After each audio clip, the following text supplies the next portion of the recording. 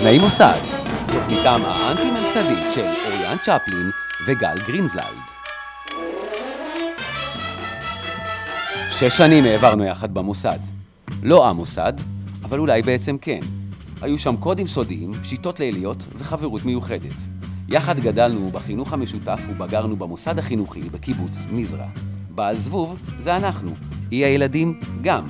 היום, שנים לאחור, אנחנו נפגשים לתוכנית שבועית בה נביא חברים מהמוסדות הכי שווים בארץ. אנשים שפשטו על החיים כמו סוכני מוסד, עברו גבולות וכבשו יעדים. תהיה מוזיקה טובה וסיפורים מצחיקים, כמו פעם במוסד, שחשבנו שהכל מצחיק והכל אפשרי. שעה אחת שבה הכל מותר. בואו נתחיל.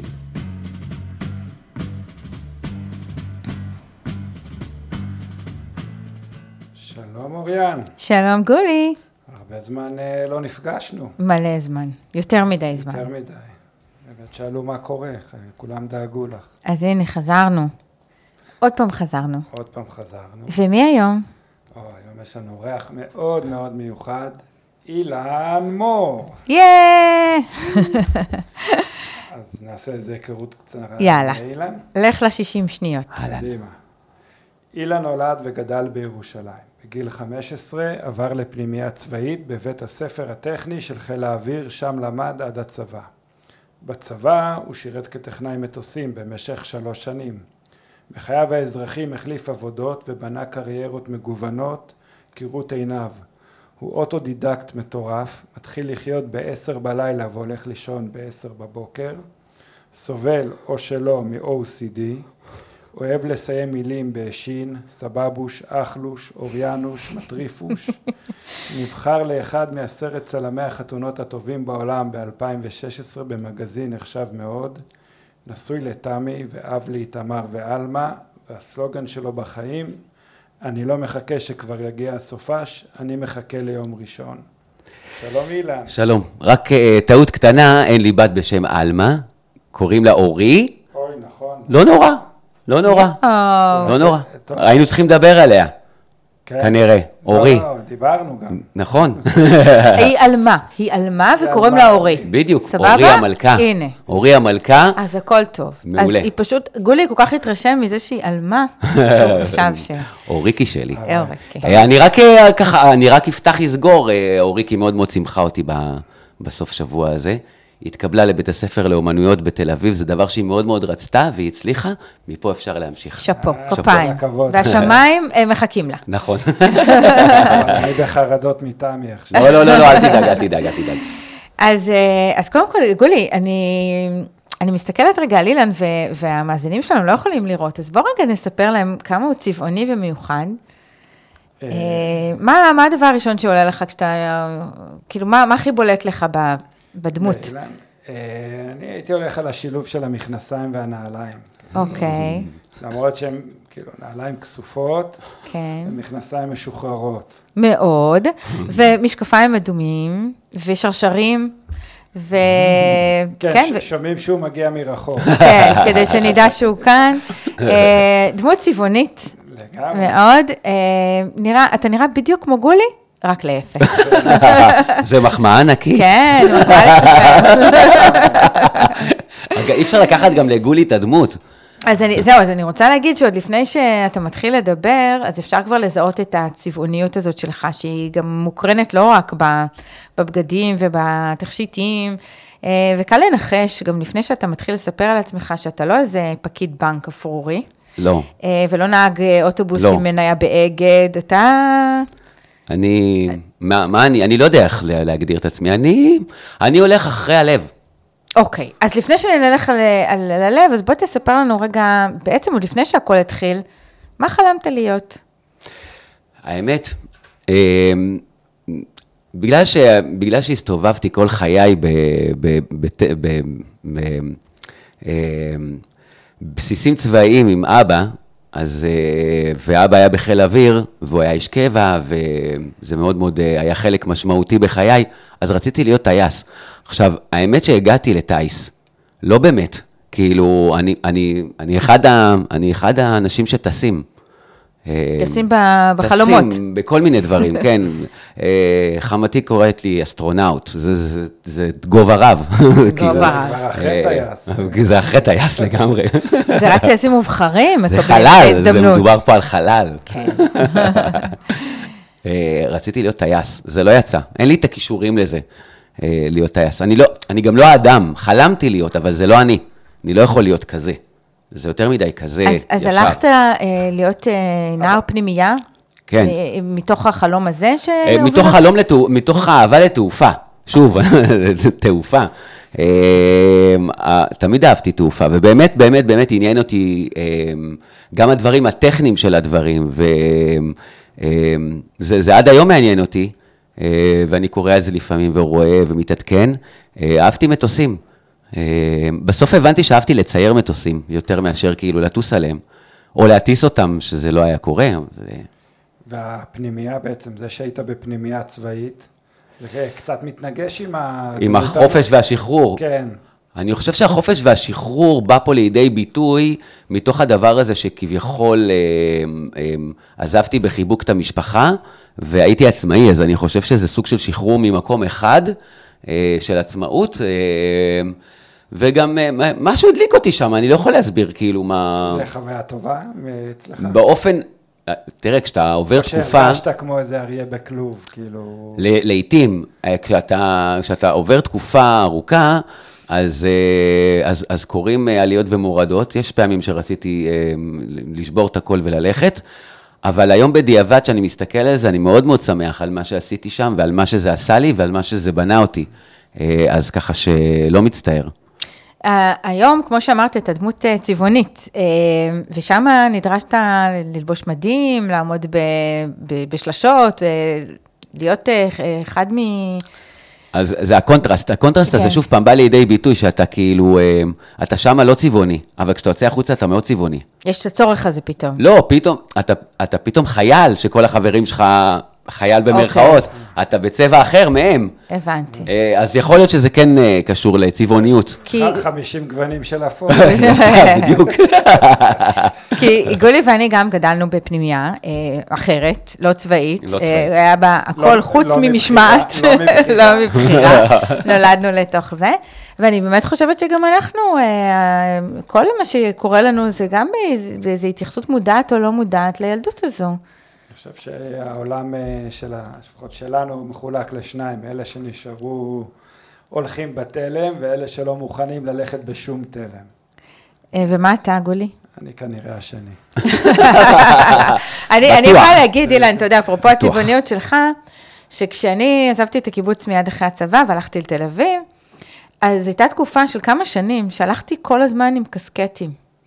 ובכל מיני צבעים היו לי, וכאילו זה היה לי איזה מין קטע כזה עם הכובעים.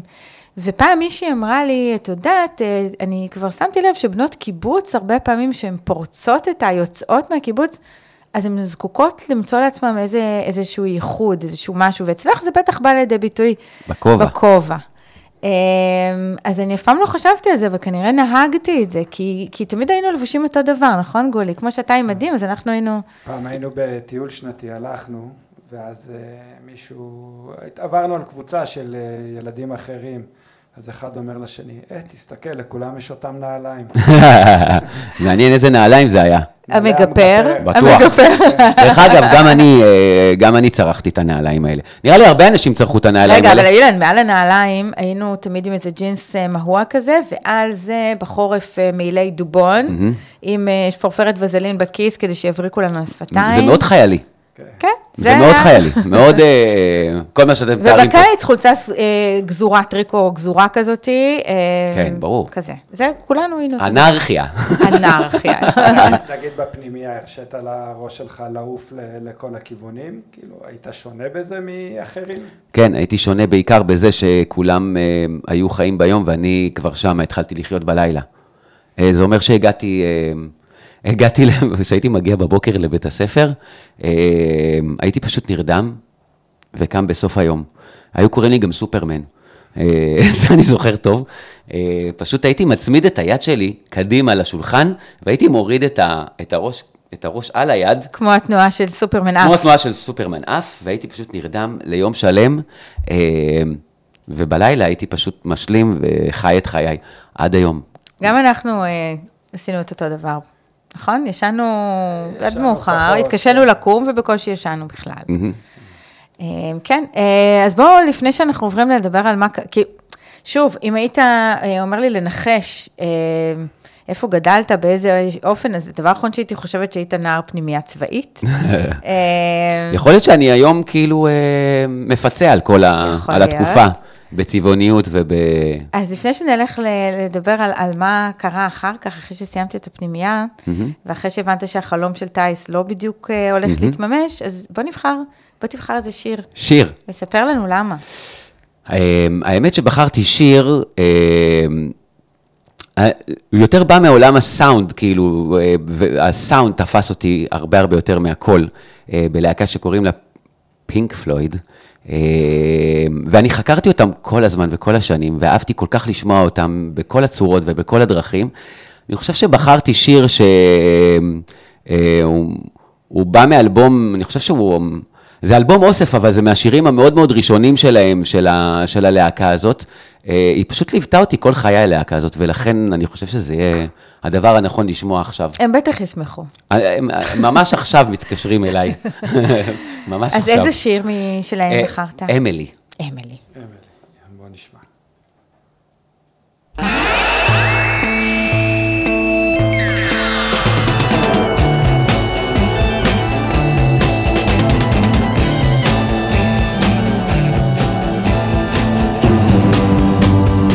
Emily tries but misunderstands. She's often inclined to borrow somebody's dreams till tomorrow. There is no other day. Let's try it another way.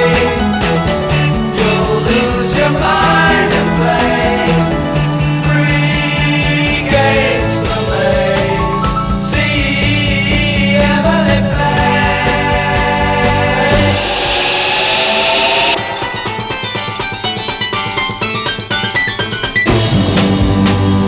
Soon after dark, Emily cries, gazing through trees in sorrow, hardly a sound till tomorrow. There is no other day. Let's try it another way. You'll lose your mind and play free games for me. See Emily play.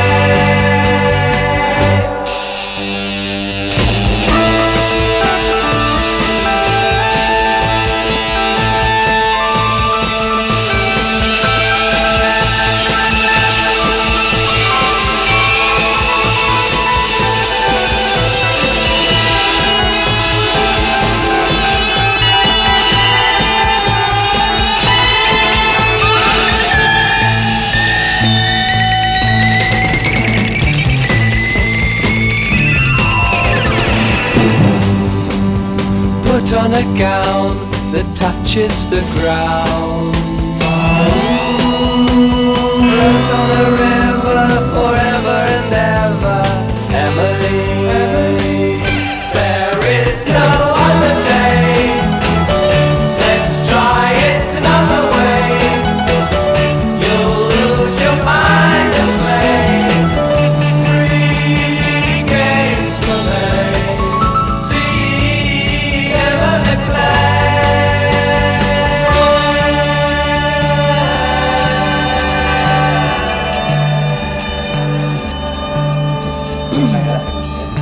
סבבה שיר. פינק. פינק. יענו ורוד. יפה. Thank you. אז חזרנו. חזרנו. ואתה אמרת לנו קודם שהיה חלום ראשוני להיות טייס. נהייתי מכונאי מטוסים. ונהיית מכונאי מטוסים, אבל אחר כך אתה יוצא לחיים האזרחיים, ובוא נדבר רגע על הפיתולים. על הפיתולים. כן, בעלילה, כי הקריירות שלך... אנה אלך. לאנה הלכת? אנה אלך, אנה אלך. עד היום, אנה אלך. כן. עד היום. תשמעו, יצאתי מהצבא, זה היה כאילו בשנות ה-2000, כולם לומדים מחשבים, כולם עושים את הדבר שיצא לי מדהים, הלכתי ללמוד מחשבים. אפילו גולי ניסה. כן? כן. אז הלכתי ללמוד מחשבים, סיימתי, התחלתי לעבוד בזה, עבדתי בזה 3 חודשים אולי. פשוט הגעתי למקום, ראיתי את המסגרת, ראיתי את האנשים, הסתכלתי על הבוס שלי, על הבוס של הבוס שלי, ועל הבוס של הבוס של הבוס שלי, ואמרתי, עכשיו אני ארוץ 20 שנה, ואני הדבר הזה, לא, ביי. אני כאילו שומע את עצמי מדבר. בבקשה. גם קצת אותי. אני למדתי 2. אמא שלי עד היום אומרת, אולי תשלים את התואר, אולי תשלים את התואר. אולי תשלימי עם זה. כן. נשאר לי עוד שנה. עבדתי בסייטקס, אז היה סייטקס, סידרו לי שם עבודה בתור, לא יודע, בודק משהו, לא חשוב, באמת לא מעניין. והייתי חוזר כל יום, הפלורוסנטים עשו לי קצרים במוח. כן, כן. הייתי משתגע, כאילו, העיניים שלי היו מרצדות וזה. אמרתי, טוב, בשבת אחת, לא משנה, חזרתי, אמרתי, נגמר הסיפור, ובזה זה נגמר. בזה זה נגמר. אני כבר הכרתי את תמי בדיוק, זה ההתחלה שהכרתי את תמי. תמי פשוט קיבלה את העניין של בוא נקרא לזה, זיקית קריירות. היא כבר הבינה כאילו שמשהו פה, רגע, סיימת תואר וזה וזה. לא, אני לא נשאר פה. אני לא מחכה ליום שבת, אני מחכה ליום ראשון. ופשוט גרתי אז בבאזל בתל אביב, ופשוט עזבתי את העבודה תקשיב, אני רציתי את הפיצויים, אמרתי להם שיש לי אבעבועות שחורות. וזה מדבק מאוד. וזה מאוד מאוד מדבק. זהו, עזבתי את המקום, בלי לדעת מה, לאן ולמה, ואני לא יודע, אני פשוט ידעתי שאני לא רוצה להישאר שם, וכשאני לא רוצה להישאר במשהו, אני הולך. אז בעצם הלכת נגד מה המוסכמות, ונגד מה שהיה פופולרי כל כך באותה תקופה, וגם היום. אז מצאתי פופולרי אחר, פופולרי באזור אחר. גרתי בבאזל, ירדתי... אבל לפני שאתה תגיד, אני רוצה לשאול אותך, כמה זמן לקח לך להתבשל בדבר הזה? אתה אדם אימפולסיבי שיום אחד קם בבוקר ואמר, זה לא? או שבדקת מה יהיה הדבר הבא, והלכת על בטוח, איך זה הלך? זה לא, יש לי מזל. זה לא אימפולסיבי, אבל זה פשוט קורה. משהו נעצר, משהו קורה. בלי יותר מדי מחשבה, אין תכנון כזה מראש. אני פשוט בוחר דברים שאני אוהב. זה מה שאני הבנתי. נפש חופשייה. אני צריך לחיות יום בכיף עם מה שאני עושה, ומה שאתה עושה זה חלק מאוד מאוד משמעותי מהיום שלך, הוא לוקח ממך המון זמן, ואם אתה לא תאהב אותו, אז אתה לא תאהב את עצמך. אני מבינה, זה מזכיר לי שאני התחלתי דרכי בטלוויזיה, אחרי שלמדתי תקשורת, אבל בשלב מסוים התגלגלתי לאקדמיה, והתחלתי ללמד בחוגים לתקשורת, וראיתי באמת, כמו שאתה אומר על המנהל של המנהל של המנהל, איך נראים המרצים באקדמיה, אלה שנשארים שם כבר שנים. כן. שיש להם צורה כזאת של מי שנשען על השולחן, כאילו. כן, של תיק. כן, בדיוק. של תיק ישן. ודיבור כזה של, כאילו תהיתי מתי אני אתחיל לדבר כמו דודה כזאת. גבוהה. כן, וזה באמת משהו שאיים עליי, כי זה היה נראה לי מפחיד. להישאר בתוך מסלול מאוד מאוד מדויק. אבל אני פחות אמיצה ממך, אז בוא נשמע. אתה אמיצה, אני יודע, אני מכיר. היה די ג'וב, זה לא מתאים לך בסדר. לא, זה לא סוג הדברים, לא קורה. אין שם חלומות. אז מה היה הדבר הראשון שעזבת מתוך עולם המחשבים? כן,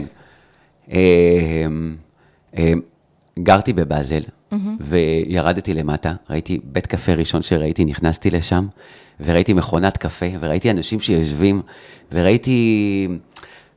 תקשיבו, באתי מירושלים, דרך אגב, אמרת שנולדתי בירושלים, אז אנקדוטה קטנה, נולדתי בנהריה, עברתי לירושלים בגיל 4-5, אני אומר, התחקירנית פה... בוא נגיד, מכל מה שעשיתי בבטיח, אולי רבע היה נכון. בוא נראה לאן נתגלגל. הבנתי שהדבר שהכי מעניין אותי בעולם, ואני הכי אוהב, זה אנשים. אני רוצה להכיר אנשים, לראות אנשים. ואמרתי, וואו, איזה מגניב זה, אני אהיה בריסטה אני אכין קפה, ואני אדבר עם אנשים, ואני אכיר אנשים, ויהיה לי כאילו הכי מגניב בעולם, כאילו זה. אז נכנסתי לשם, אמרתי, אני לא יודע להפעיל את המכונת קפה הזאת, אני ממש רוצה ללמוד, אני מוכן בחינם, ועד שאני אלמד ואני אהיה טוב, ואז נתחיל לעבוד. אמרו לי, סבבה, נכנסתי, ובצניעות הפכתי להיות כוכב שם, והיה לי ממש כיף. גם הגעתי לתל אביב, ואין דרך יותר טובה מלהכיר את תל אביב, דרך בית קפה, ועוד בית קפה בבאזל, אתה מקבל את תל אביב בול. לפרצוף. בול, כאילו, כמו שצריך, וזה ייצב אותי, ממש, כאילו, ויותר ויותר אהבתי את זה, ומבתי קפה אמרתי, רגע, בית קפה. זהו, אז כמה זמן, ולמה בעצם עזבת שוב משהו? אז רגע, אז לא בדיוק עזבתי את זה. אוקיי, פיתחת. פיתחתי את זה. באותו עולם הייתי עשור שהתחיל משם, ואז אמרתי, רגע, אילן מור, קפה, בוקר, לא, אלכוהול, לילה, לאן הולכים? בדיוק חבר ש... אתה אומר, קפה זה בסוף הלילה. לא בבוקר. קפה זה ב10 בבוקר, אחרי הלילה, ששותים והולכים לישון, כאילו קפה מרדים. איזה חבר שלי פתח בר, ואמרתי, טוב, יאללה, מגניב, עשינו קפה, בוא נעשה אלכוהול. זה עולם אחר לגמרי. אתה בשלב הזה כבר אדם נשוי עם ילדים? לא, אני עוד לא, אני עם תמי. אוקיי. אני עם תמי, שמתחילה להכיר את המפלצת. היא מתחילה להכיר טוב מאוד את המפלצת. גם לדעתי, היא נקשרת אליה, היא מבינה שזה מה שהיא רוצה. היא רוצה שיהיה פה צבעוני. יהיה פה צבעוני. שיהיה לה מעניין. אז חבר שלי פתח בר בשם לבונטין. ברחוב לבונטין, זה היה הבר הראשון בתל אביב. זה עוד אזור שלא הכרתי. והוא היה מאוד מאוד מעניין, זה תל אביב אחרת, מבאזל. לבונטין זה דרום תל אביב. דרום פלוס, כאילו גם ממש. שם התחיל בעצם, אתה גם מתחיל להכיר את אנשי הלילה של תל אביב. ואנשי הלילה בתל אביב, וואו, אין סוף של אנשים ודמויות. אתה אומר, בוא'נה, אני לא לבד פה בעולם הזה, מצאתי את המקום שלי. תגיד, כל פעם שאתה עושה שינוי, זה כרוך בפחד או בהתלהבות נורא גדולה? התלהבות ענקית. אוקיי. ענקית, אני יודע שאני הולך לכבוש את זה, אני פשוט יודע. אתה יודע, ידיעה פנימית. כן, משהו אומר לי, תקשיב, זה מה שאתה רוצה, וזה מה שאתה תהיה. ואני, באמת, אני עשיר כל כך בדבר הזה, שכל פעם שלחצתי על הכפתור הזה של זה מה שאני רוצה, זה קרה. זה לא קרה בטייס, אבל זה קרה בהרבה דברים אחרים.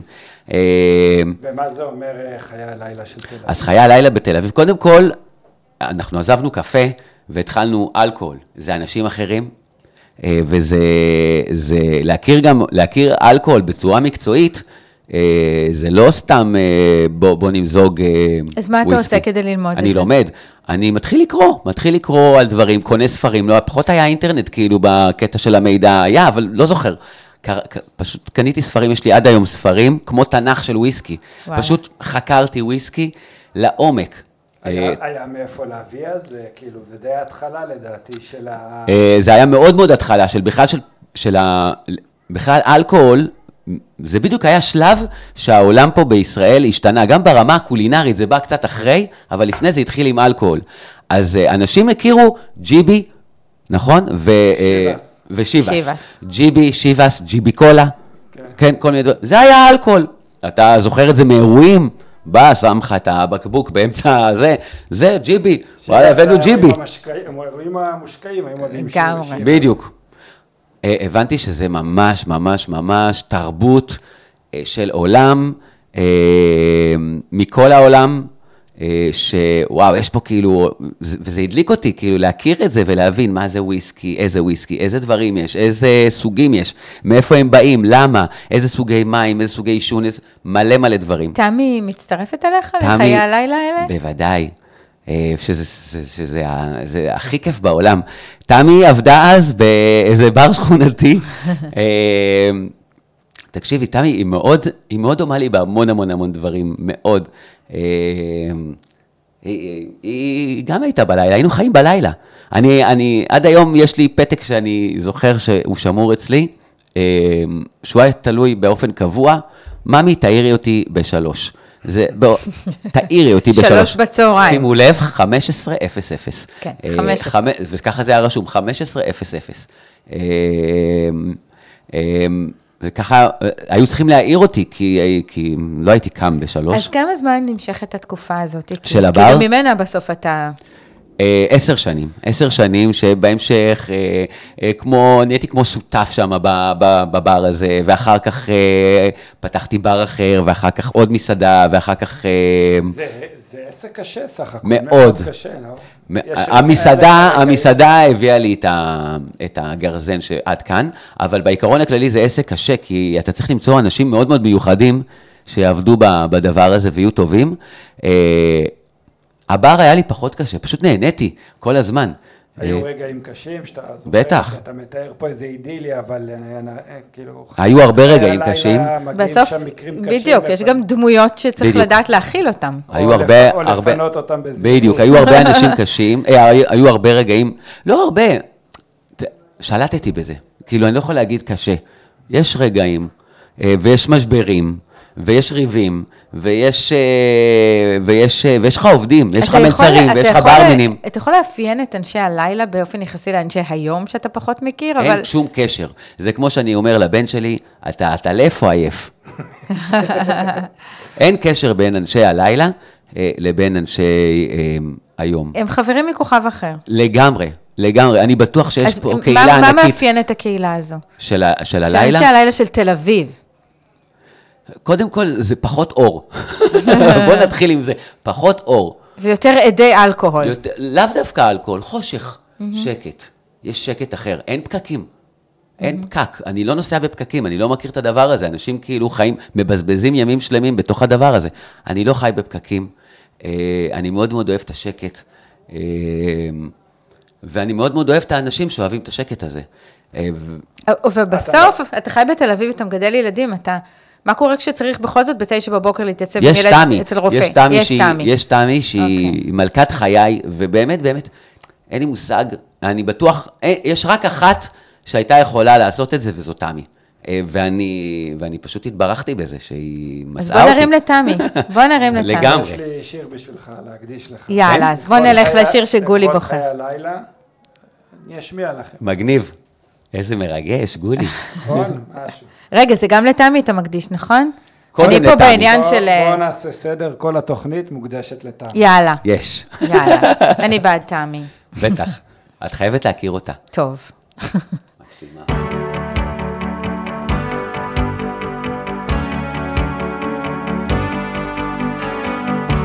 How many times have you woken up and prayed for the rain? How many times have you seen the papers apportion the blame? Who gets to say? Who gets the work and who gets to play? I was always told at school everybody should get the same. How many times have you been told if you don't ask you don't get? How many lads have taken your money? Your mother said you should bet. Who has the fun? Is it always a man with a gun? Someone must have told him if you work too hard, you can sweat. There's always the sun. There's always the sun. Always, always, always the sun.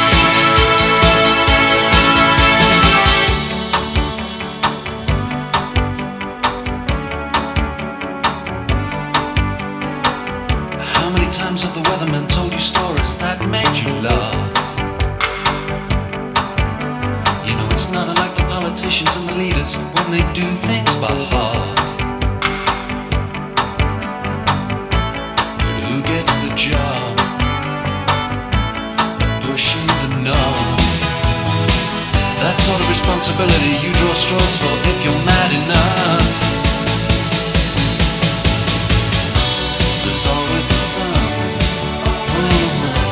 There's always the sun. Always, always.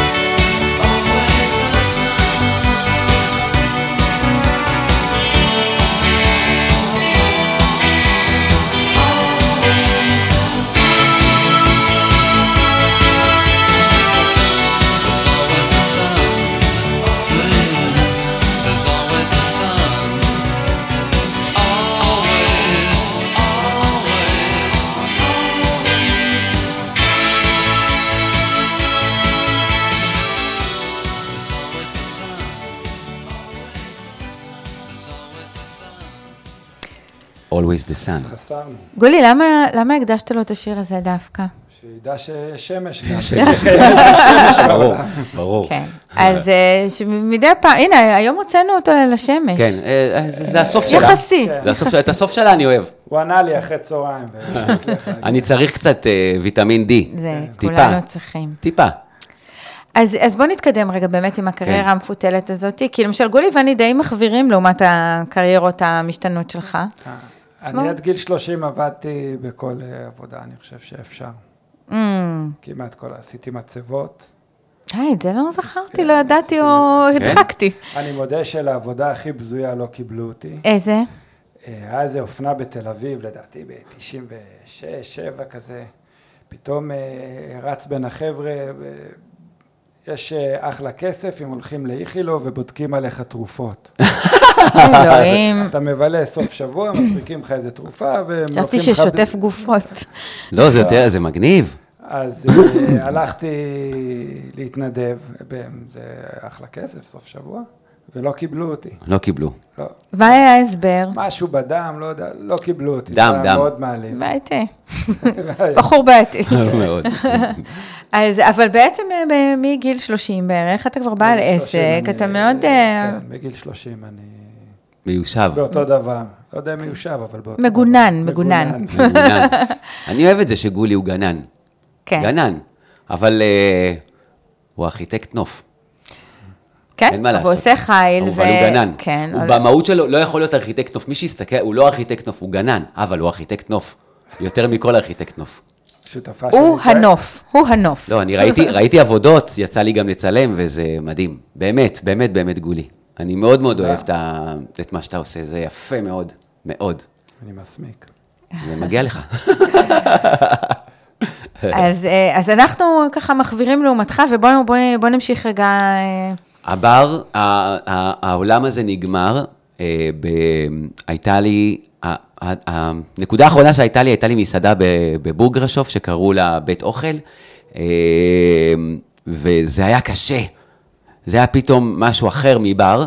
קודם כל היה בו גם יום, ואני לא יכלתי לסבול את זה. ודבר שני, פתאום אין שוטף כלים, ופתאום אין טבח, ופתאום אין זה, ואתה פתאום הופך להיות גם זה וגם זה. וגם הייתה מלחמת לבנון השנייה. ועזבתי את העסק לאיזה, לא יודע כמה זמן הלכתי, חזרתי, איך זה בדיוק מתקשר גם חיל האוויר וזה, אני יצאתי מחיל האוויר, גם זרקו אותי משם, כי לא היה כבר מה לעשות איתי, הגעתי לתותחנים, מה אני עושה בתותחנים עכשיו? כלום, אני לא יודע מה לעשות עם זה, אז במילואים שלי הייתי בתותחנים, וגם כן במלחמת לבנון השנייה, כשהגעתי מזה, זה פשוט כאילו קרס כמו זה, וזה תם העידן הזה, ישבתי בבית, לא ידעתי מה אני אעשה, והייתה איזושהי הצעה ממישהו לעבוד באיזה סוג של חברת פרסום, איכשהו התגלגלתי לאנרגי, מעריב, זה היה אז כאילו הזה, ואז עבדתי שם באזור של הפרסום, ועבדתי מול משרדי פרסום, אז זה היה נחמד לתקופה של בערך אולי שנה, אולי שנה, ופשוט שוב פעם, אהבתי את האזור, אהבתי את התחום, אבל לא אהבתי את המסגרת. אני אגלה לך סוד שבתקופה הזאת לי היה טור באנרגי מעריב. יאללה. כן, אני בדיוק עזבתי אז את הארץ, והיה לי טור של משפחה, אימא ברילוקיישן, אבל כאילו מהיבט כזה קצת ציני וקצת, ובאמת עשיתי איזה משהו כמו שנה, עד שהבנתי שסיימתי לספר לעצמי, מה קרה לי, כן. הבנתי, כן. ושם, מה התפקיד שלך? אז עבדתי שם בפרסום, במחירות. במחירות. במחירות של פרסום, שזה היה נחמד מאוד, כאילו, כשאני מסתכל שוב פעם על הדברים מאחורה, הכרתי עולם שידעתי שאני אחזור אליו איפשהו, לא בדיוק ידעתי, אבל הוא נתן לי בסיס לחזור אליו. אמרת לי באיזו שיחה מקדימה, שאתה מדמה את זה לרכבת, שאתה כל פעם יורד ממנה, כשאתה מבין שהגעת לתחנה, ואתה לא מעסס, אתה יורד ועולה לרכבת הבאה. אז לפעמים זה לא שאני מבין, לפעמים כאילו אין מה לעשות, אתה מגיע לתחנה, או שאתה מגיע לתחנה סופית, אתה חייב לרדת. אבל אתה לא נבהל, נכון? אתה מיד מתעשת. לא, לא נבהל, לא, יש את תמי. תמי היא נבלת או תמי מרגיעה? תמי לא נבלת, להפך, אם תמי הייתה נבלת, הייתי נבהל.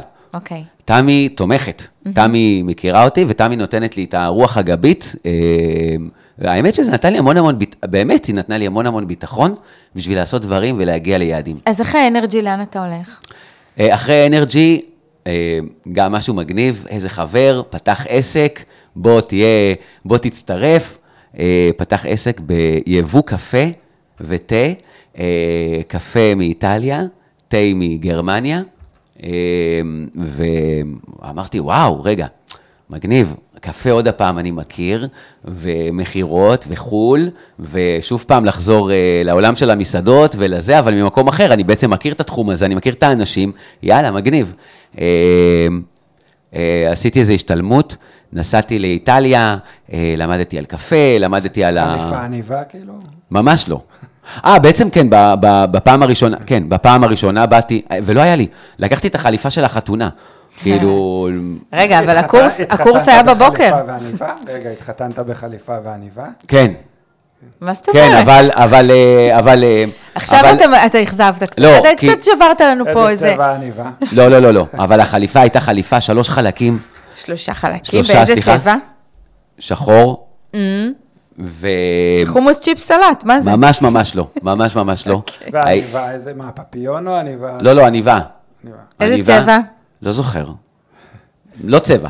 אילן, אתה נורא מאכזב אותנו. אני אתן, אבל אני אתן איפה הייתה הנקודה. תן נגיעת הצבע, תן. קיבלתי שעון יד, איזה דור רביעי, שפאוזן, משהו כאילו מחמתי היקרה, ושמתי אותו כזה ככה, עם השרשרת כזה עם השרשר. וזה שבר את הכל, וזה חזר. הבנתי, אוקיי, לקחתי היה שעון, שעון יד. גם לי יש כזה. טק. מעולה, יופי. נרגעתי. אז מה שקרה זה, חזרתי לארץ, ואז יצרנו איזושהי אסטרטגיה, שאנחנו הולכים עכשיו לכבוש עם הקפה החדש ועם התה את תל אביב, וסימנו יעד, קודם כל את R2M, שזה ברסרי, ובקיצור רותי ברודו, וכל המסעדות שלה, זה היה אחד, והשני זה היה מלון אילטון בתל אביב, מוסדות. ואמרנו שאם אנחנו כובשים את המוסדות האלה, אז אנחנו... על גג הקפה. בדיוק. ואני אגיד רק משהו על רותי, שבמשך שנה ישבתי לה על העורק, שאני רוצה שתטעם את הקפה,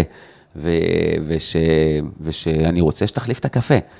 והיא תמיד נפנפה אותי, אבל תמיד חזרתי. אתה סוג של רוני מנה.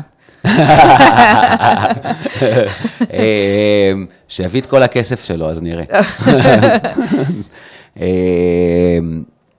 היא אמרה לי, אני לא זוכר בדיוק, אבל זה היה משהו כאילו, משהו נודניק, אתה נודניק, כאילו משהו ברמה הזאת. ומתי היא נשברת? איך היא נשברת? אז אמרתי, אני לא נודניק, אני מחזר עסקי, ואמרתי לה, אני לא אפסיק. תראי אותי פה עד שאני אבין שלא, ואמרתי לה, לא, בואי נעשה טעימה עיוורת, באנו למלון מונטיפיורי, מכונה, קפה, טעימה עיוורת, היא וכל הצוות שלה, וזה צוות, מדובר פה באמת על טופ של המקצועיות בדברים האלה, והצוות קבע, הקפה שלי זכה, יום למחרת, כל R2M, יצאו המכונות, נכנסו מכונות אחרות וקפה חדש, וככה זה התחיל, וגם באילטון הצלחנו, ובערך אחרי איזושהי תקופה התפוצצתי עם החבר, עם השותף, ושוב, הגעתי הביתה. ושוב, ישבתי בבית. ושתית קפה בבית. יכול להיות שכמה בקבוקי וויסקי. אוקיי. כמה זמן לוקח בדרך כלל, אם אפשר לשים את האצבע, בין זה שאתה מרגיש שאנו נחס או בסה מהמקום שאתה נמצא בו, ועד שאתה אומר, יאללה, אני הולך. לא, לפעמים, במקרה הזה זה פשוט קרה. לא, אני אומר נגיד במקרים האחרים שזה הספיק לך. לא, תקשיב, אני מזהה את זה, יש זיהוי, ואז אני מתחיל לבנות את זה באיזושהי צורה שאני אפילו לא מודע לזה, שאני בונה את זה.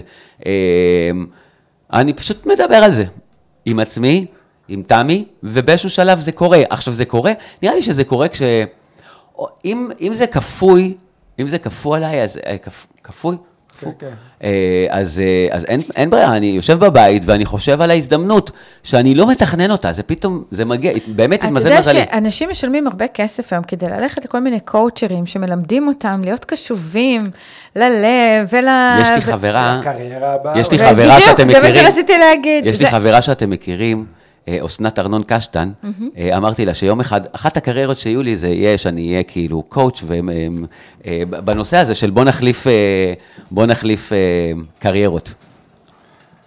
הסכימה? קודם כל ברור, היא הסכימה, ברור לחלוטין. ואז אתה עוזב את הקפה. אני עוזב את הקפה, אני בעצם עוזב את הקפה, נשאר בבית, ואז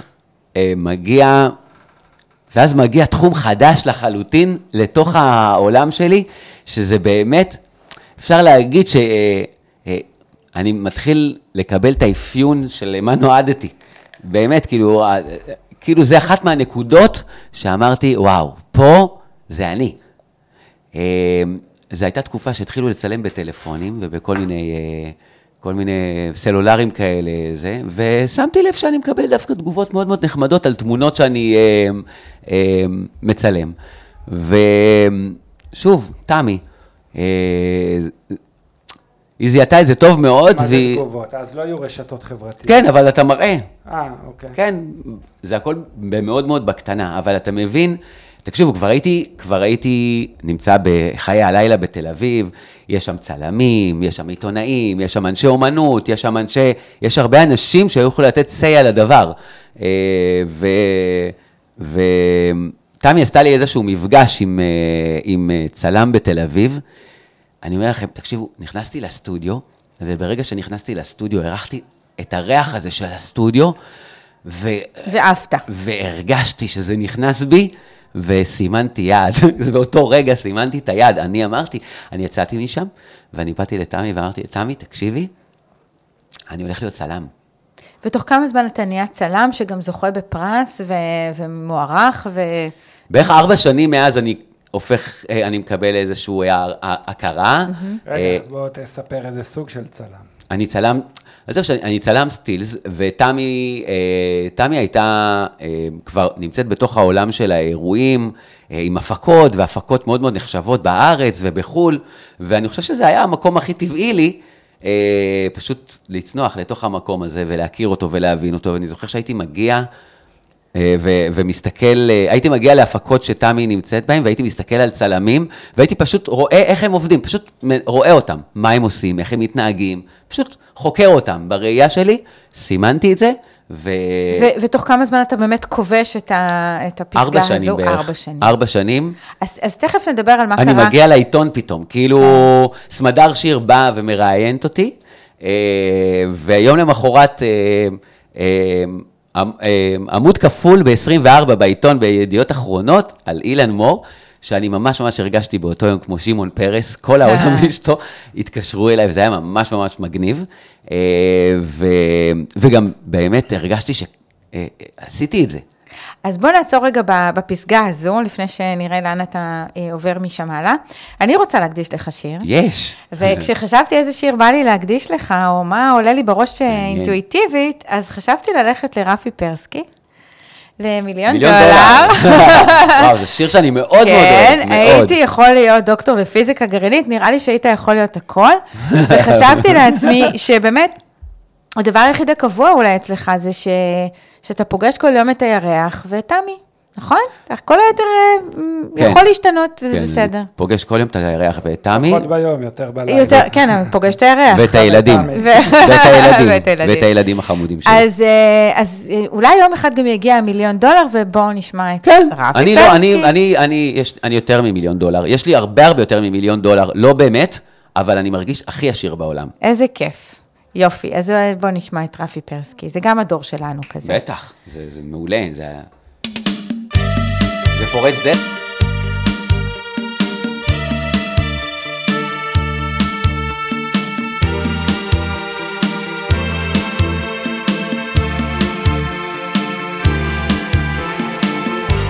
סתם פקיד זוטר זה שסופר את הכסף,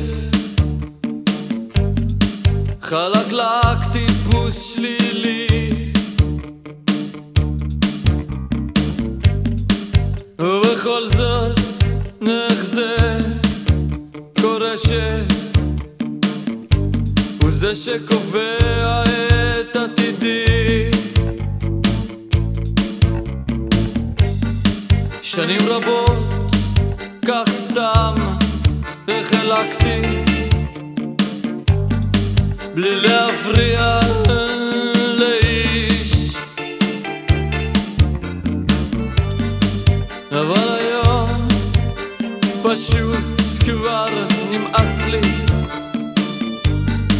אני לא יכול להיות אדיש. הייתי יכול להיות דוקטור לפיזיקה גרעינית,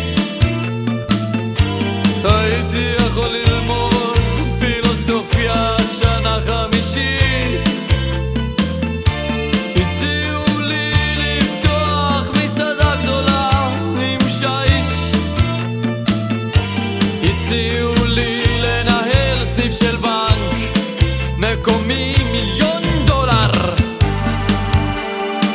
ועוד מיליון ועוד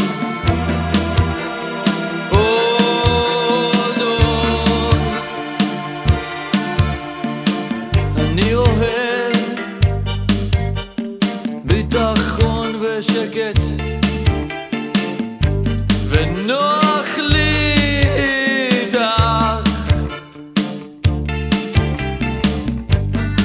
אי ודאות ומתח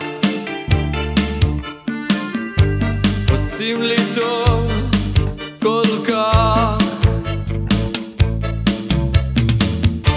הייתי יכול להיות דוקטור לפיזיקה גרעינית, הייתי יכול ללמוד פילוסופיה שנה חמישית, הציעו לי לפתוח מסעדה גדולה עם שיש, הציעו לי לנהל סניף של בנק מקומי $1,000,000 ועוד מיליון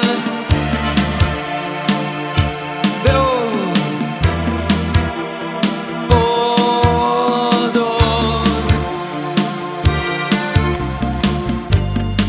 אבל אני בן אדם אחר, אני לא טיפוס חומרני, אני אוהב לשמח לבבות של אנשים, של הבריות. וגבירותיי ורבותיי, קבלו את החתן והכלה במחיאות כפיים סוערות. הייתי יכול להיות דוקטור לפיזיקה גרעינית, הייתי יכול ללמוד פילוסופיה שנה חמישית, הציעו לי לפתוח מסעדה גדולה עם שיש, הציעו לי לנהל סניף של בנק מקומי $1,000,000 ועוד מיליון ועוד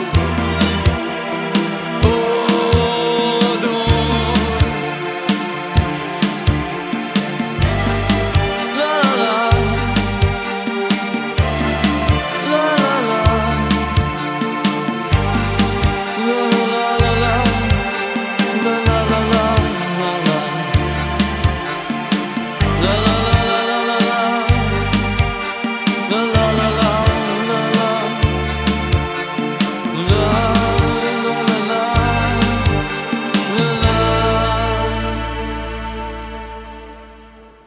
ערב טוב. טוב, יש לי שאלה. $1,000,000. תודה, אוריאן. $1,000,000. מי נתן לך את ההזדמנות הראשונה בעצם לצלם את החתונה שלה? וואו, שאלה טובה. מי לקח סיכון? דווקא זה לא היה סיכון. זה היה דווקא משהו, קודם כל זהו, שזה לא היה בדיוק, אני יודע איך זה היה, עכשיו אני נזכר. רק גירושים, זה לא היה חתונה. זה לא, החבר שלי מהעבר, מדרגות הרבנות. החבר שלי מהעבר, חגי, התחתן. הוא התחתן בבית הכנסת הגדול בתל אביב, ואחר כך המשכנו לבר אחר שהיה שלו. והייתי שם עם מצלמה, וצילמתי תמונה אחת.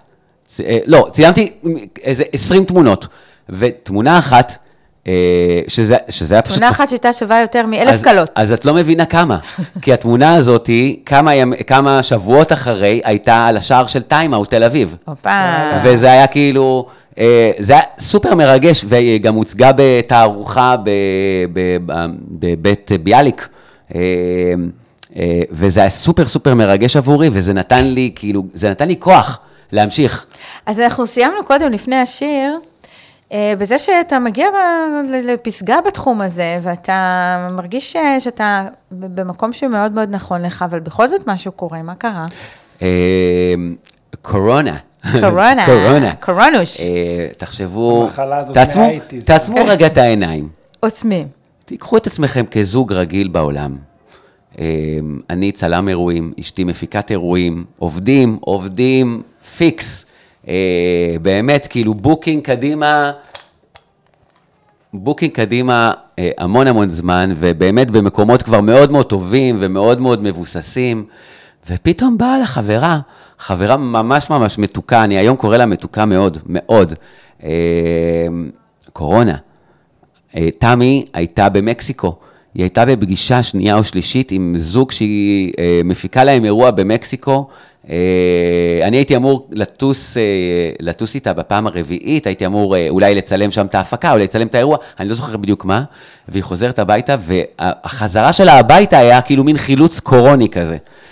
ואז אנחנו ישבנו בבית, היא הגיעה הביתה, ואז פתאום, זה היה פורים, פתאום כאילו הכל קרס. ואתם מבינים את זה, שאתם שניכם על... שאנחנו בבית ואין כסף, ואין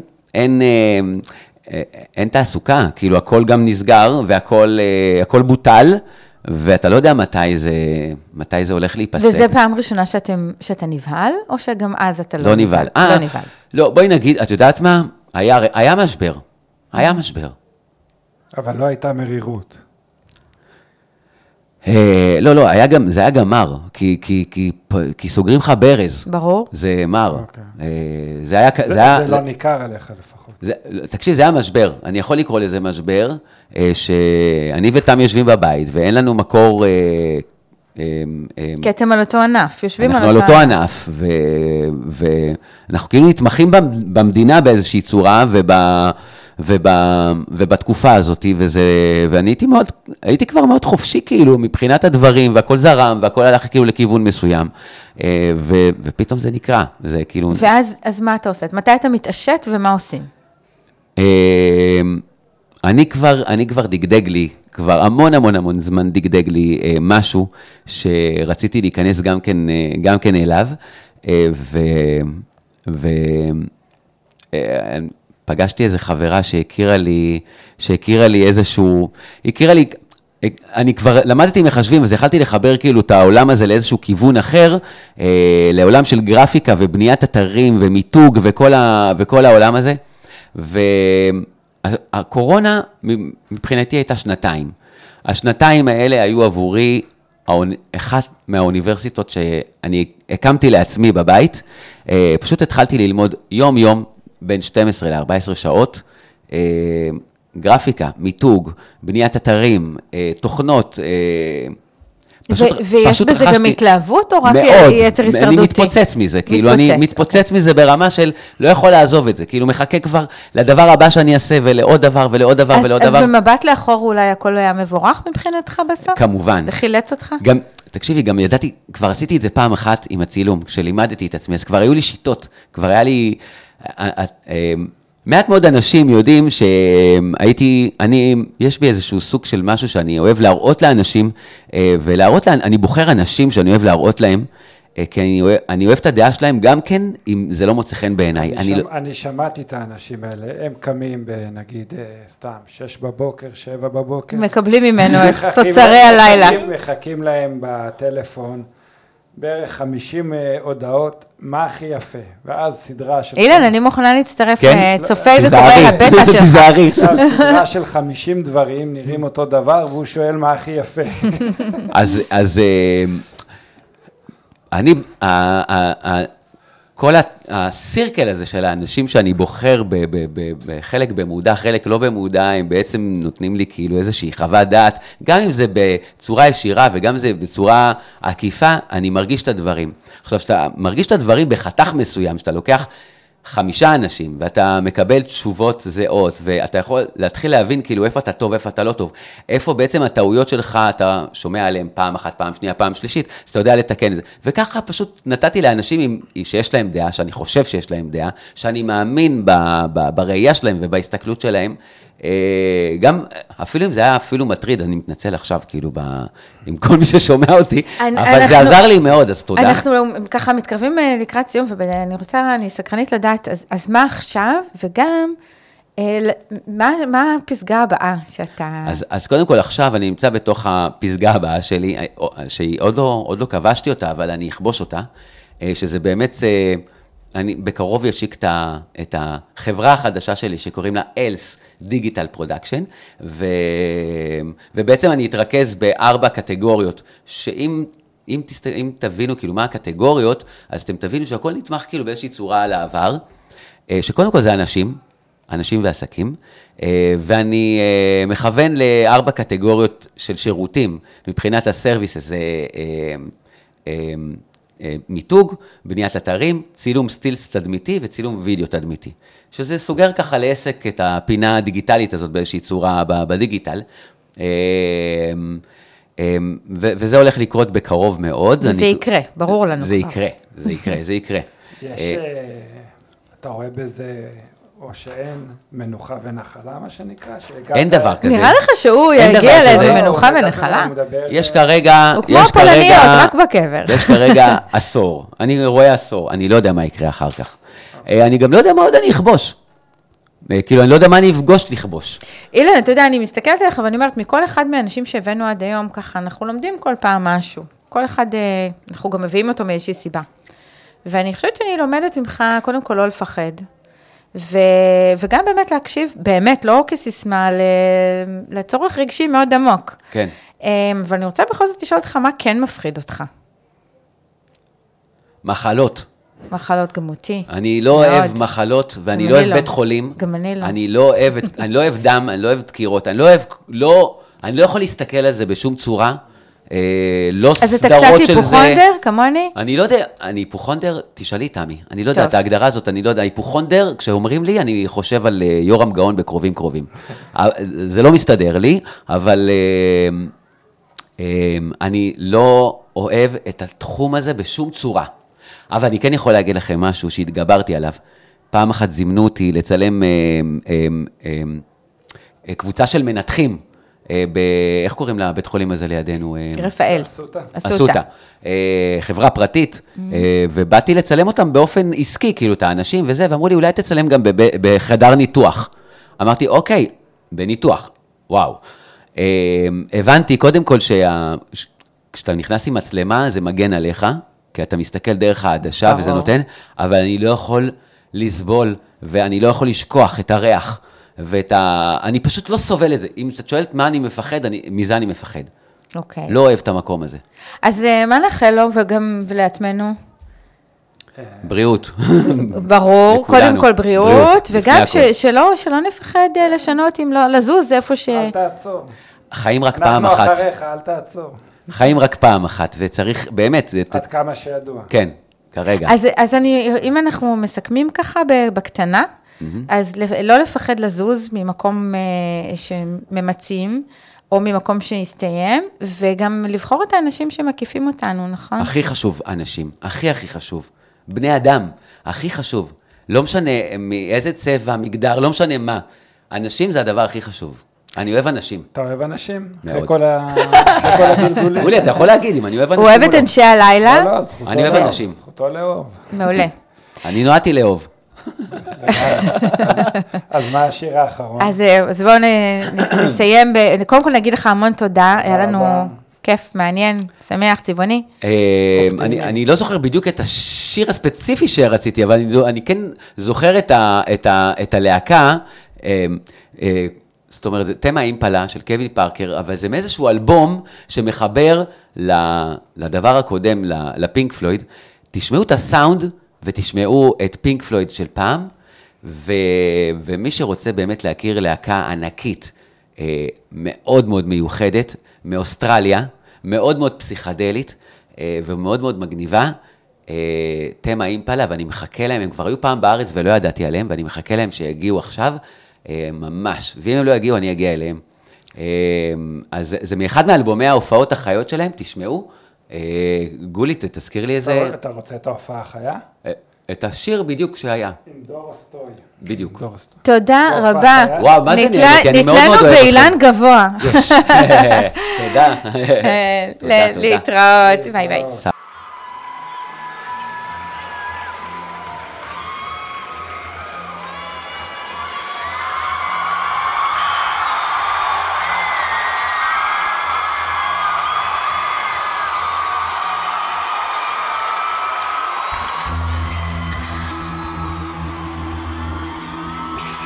Hello. Check.